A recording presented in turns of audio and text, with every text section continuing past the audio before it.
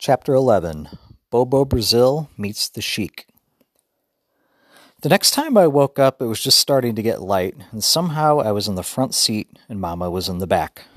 When my eyes got used to where they were, I saw Dad holding the steering wheel with one hand and resting his other one on the mirror outside the car. The green lights from the dashboard made his face look puffed up and tired, but he was smiling to himself. I knew what woke me up this time. The record player was stuck. As we drove, the record kept saying, "And don't forget who's take, and don't forget who's take, and don't forget who's take, and don't forget who's take." I started to say something to Dad, but he looked pretty happy, and before I could open my mouth, the record hypnotized me back to sleep. The next time I woke up, it was bright day, and Joey was in the front seat drooling all over me. The record player was still saying, "And don't forget who's take." Dad must have heard me breathe different, because he looked down at me and said, "Well, well, well, look who's decided to come back to life." "Hi, Dad. Are we there yet?" "Oh, no, et tu, Brute? You were my last hope. With Bi and Joey and your mother popping up every few minutes asking, 'Are we there yet?' It's been like a stuck record." "Dad, it is a stuck record." Dad seemed to notice the record player for the first time. "Ah, that. Well, Kenny, I'm afraid it's more than a stuck record. Something isn't working right." He lifted the arm off the record and looked in the back seat at Mama, who was asleep. "But let's keep that between you and me, okay?" "Sure. How long before we stop?" "We'll be at Grandma Sands before you know it." Joey had been listening to us. "Daddy, that's what you said the last time. How much longer? I'm sick of this old car." "Not too much longer, honey." "I'll stay up and keep you company, Dad," I said. "Yeah, me too," Joey added. I don't know who conked out first. I didn't remember anything about coming into Alabama. I don't think any of us did, especially Dad. We'd been in the car so long that Dad had started growing a beard. Little tiny hairs were coming out of his face. Most of them were black, but 9 or 10 of them were white. Dad was looking real bad. He was still smiling to himself, but now instead of a real smile, it looked like he was gripping his teeth together to get ready to bite something. The worst thing, though, was that he had turned the radio on and was listening to country and western music. He was even tapping his hand on the steering wheel like he was really enjoying it. "Dad, do you know what you're listening to?" Dad decided to cut up. "Kenneth, I've been thinking about having all our names changed to country names when we get back to Michigan. I'll be Clem, you'll be Homer, Bi will be Billy Bob, Joey will be Daisy May, and your mother will be, well, I guess your mother's name can just stay Walona. I don't think we're going to find a more country name than that one, do you?" Me and Dad cracked up.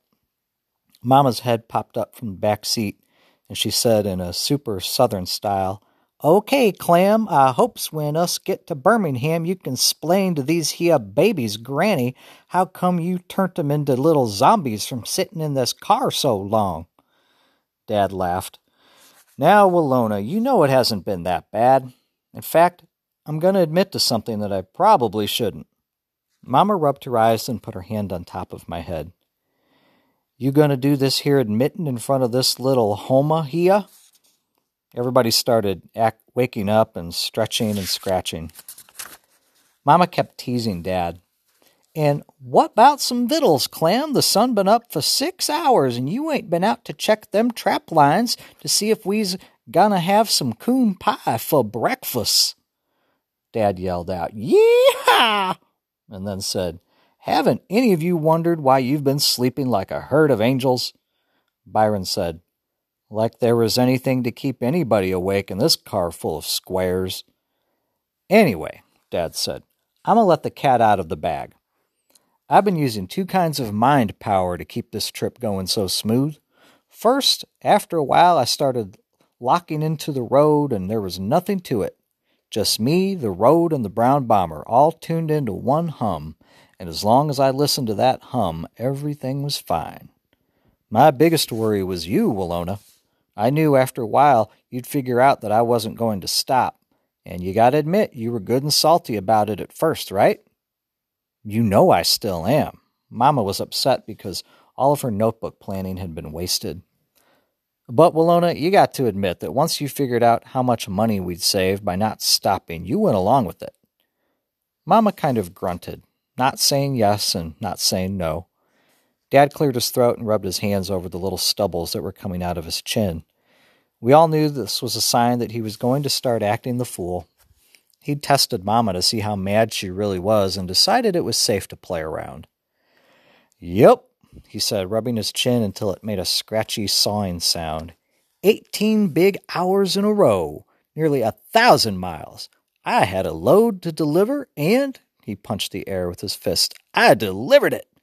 It's just like this great song I heard a couple of miles back. Big Daddy was a truck-driving man. I'm not going to lie and say it was easy, There was many times I wanted to stop, but when those times came, I'd just think of my old pal, Joe Espinoza, driving all the way to Texas without stopping, and I'd keep my foot in that tank. Oh, yeah, there were times when your mother was giving me looks like she was going to kill me the first time I slowed down, but I just kept smiling at her and the brown bomber chugging along. I'd tell her, "You're right, sweetheart, we'll go just a little bit farther." And you kids, you talk about some pathetic, tortured-looking little faces. 18 hours in a car can age a kid 40 years. Yeah, I swear I've been looking in the rearview mirror and wondering where my babies were and where these 3 bad-dispositioned, sour-faced, middle-aged midgets came from. But your sorry little mugs couldn't stop me either. In spite of all the crying and bawling and moaning and wailing and gnashing of teeth, I kept pushing on. Dad must have been real tired. He hardly ever talked this much straight. I got to admit to the other trick I used too, but I can't take full credit for this one. I hoped Dad was going to say that I helped him by keeping him company, but instead he said, "No, some of the credit has to go to Scientific Popular." That was the name of a magazine that came to Dad in the mail every month. It had real cool covers. There was always drawings of smiling white people on it standing next to cars with wings or sitting in private submarines or eating a whole meal in one little pill. The covers were real interesting, but the insides were real boring. Yep, good old Scientific Popular. They had an article about sound frequencies and said that certain sounds caused certain effects in all living things, even weird Watsons. It said the sound of one of those vacuum cleaners can put a baby to sleep. And it works. Mama laughed a little. It was strange for all of us to see Dad talking so much. When we first hit Alabama and had a bunch of miles to go and you kids were popping up like prairie dogs and crying and saying, "How much longer?" and "Mommy, make him stop," and "Is that Birmingham over there?" all I did was use that vacuum trick. I started buzzing like a Hoover vacuum, and you guys dropped off in reverse seniority. First Joey dropped, then Kenneth, then Daddy Cool, then even you, Willona. Shoot, you guys were out cold from the state line on. I threw a blanket over you in the back seat, and then even those whines and whimpers and moans you guys were making didn't bother me. And you, Willona, once I got buzzing, the only thing that was coming out of your mouth was drool. "Is that what that sound was?" Mama asked. "I thought you were driving so long you'd lost your mind." "I'm still not sure you haven't."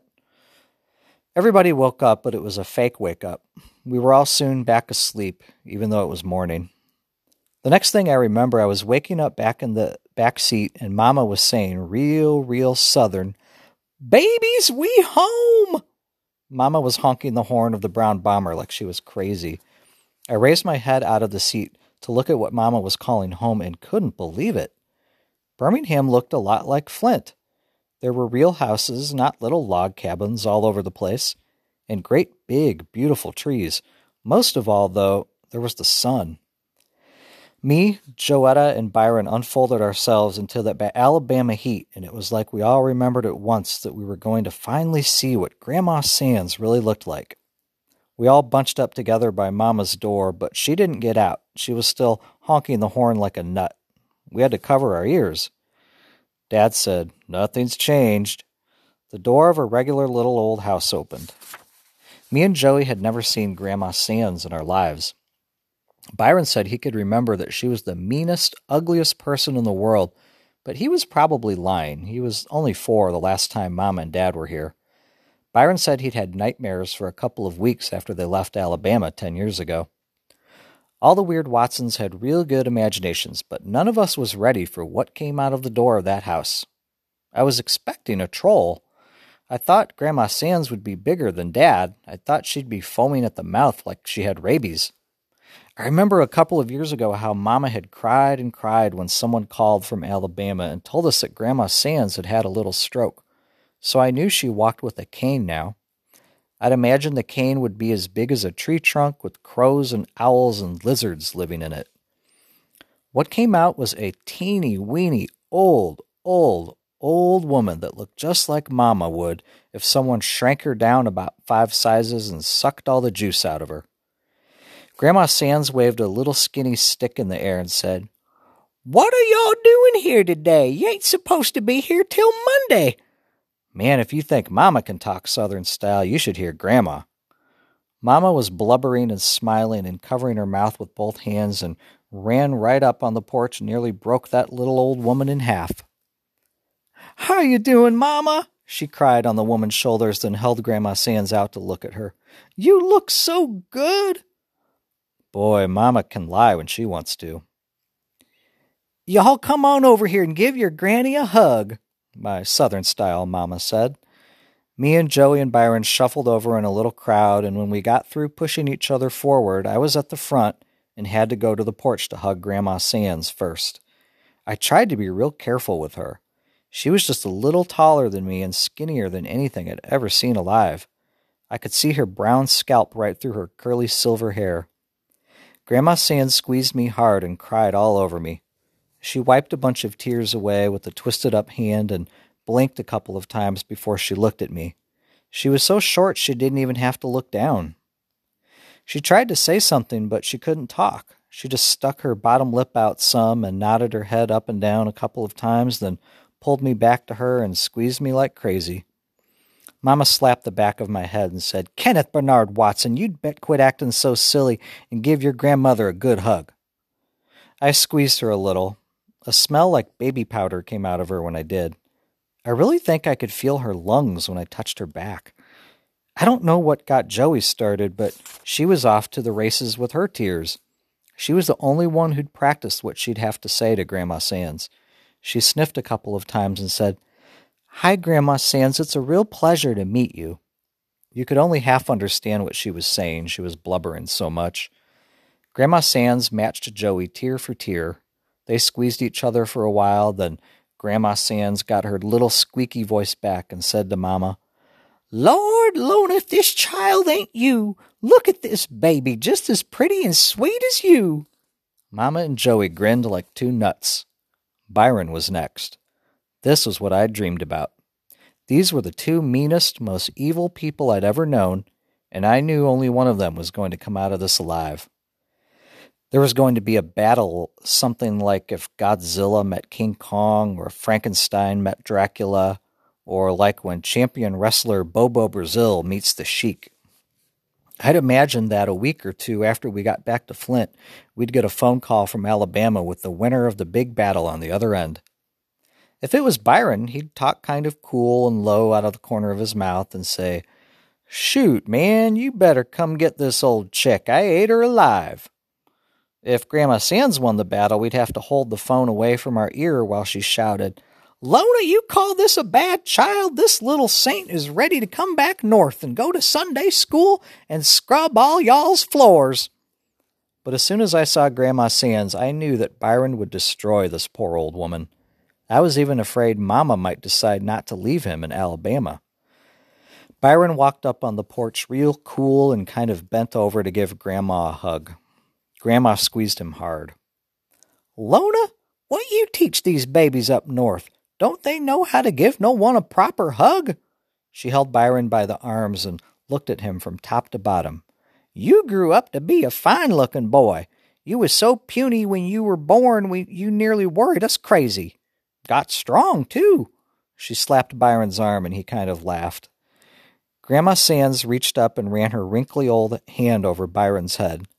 "A little short on hair, but we're going to get on just fine. What do you think, By?" "Yes, ma'am." Good, good. See, there's lots of things you can do down here. Mr. Robert ain't as much help as he used to be, so all them things he used to do you can do now. Mama said, Who? Mr. Who? Dad came up on the porch and got a ton of hugs and tears, too. Then Grandma Sands pulled everybody together. Her little arms could only get around one person at a time, but as the weird Watsons stood there with some of us laughing, some of us crying, and some of us looking cool, it felt like we were all wrapped in a big ball. Grandma kept saying, My family, my beautiful, beautiful family. Except with that Southern-style accent and all the weeping, it sounded like she was saying fambly. Finally, the crowd started breaking up, and Grandma Sands said, Now, what am I going to feed y'all? I wasn't expecting you till Monday. Me and Mr. Robert usually just has leftovers on Sunday, but I guess if Bi'll go down to Job's and pick up some things, we can have chicken tonight. You good at following directions, Byron? Huh? Bi's face twisted up. What? Grandma Sands' voice popped like one of those big brown grocery bags being snapped open. Bi looked surprised and said, I meant, huh, ma'am? You good at following directions? Job's is a good little walk. I said, He can follow directions real good, Grandma. He's not as dumb as he looks. I shut up real quick and wished I hadn't said anything when Grandma Sands looked at me and said, Lona? Maybe there's two who should be spending the summer down here with their granny. Everybody started going inside the ugly little house. Mama sounded worried. Mama, who is this Mr. Robert? Grandma Sands laughed just like the Wicked Witch of the West and said, Honey, we got to talk. You just be patient, and soon's he get up, I want all of y'all to meet him. Soon as he gets up? Oh, Mama. Mama sounded real upset and disappointed and Southern. But not as disappointed as me. The way Byron kept his head down and was smiling and saying, Yes, ma'am, this, and no, ma'am, that, it looked like he had surrendered before the first punch was thrown. Instead of King Kong and Godzilla, it was like King Kong and Bambi. Instead of Bobo Brazil and the Sheik, it was like Bobo Brazil and Captain Kangaroo. Instead of Dracula and Frankenstein, it was like Dracula and a giraffe, and Byron was all neck. He knew exactly what I was thinking. After Grandma gave us directions, Byron looked at me sideways and said, What are you staring at? I just shook my head. What do you expect? Bi asked. You seen her? That bird's as old as dirt. She's so old I bet she used to step over dinosaur turds. I ain't gonna have her death on my hands. I knew that was a lie. It seemed like all the fight was out of Byron, and we'd only been in Birmingham for a couple of minutes.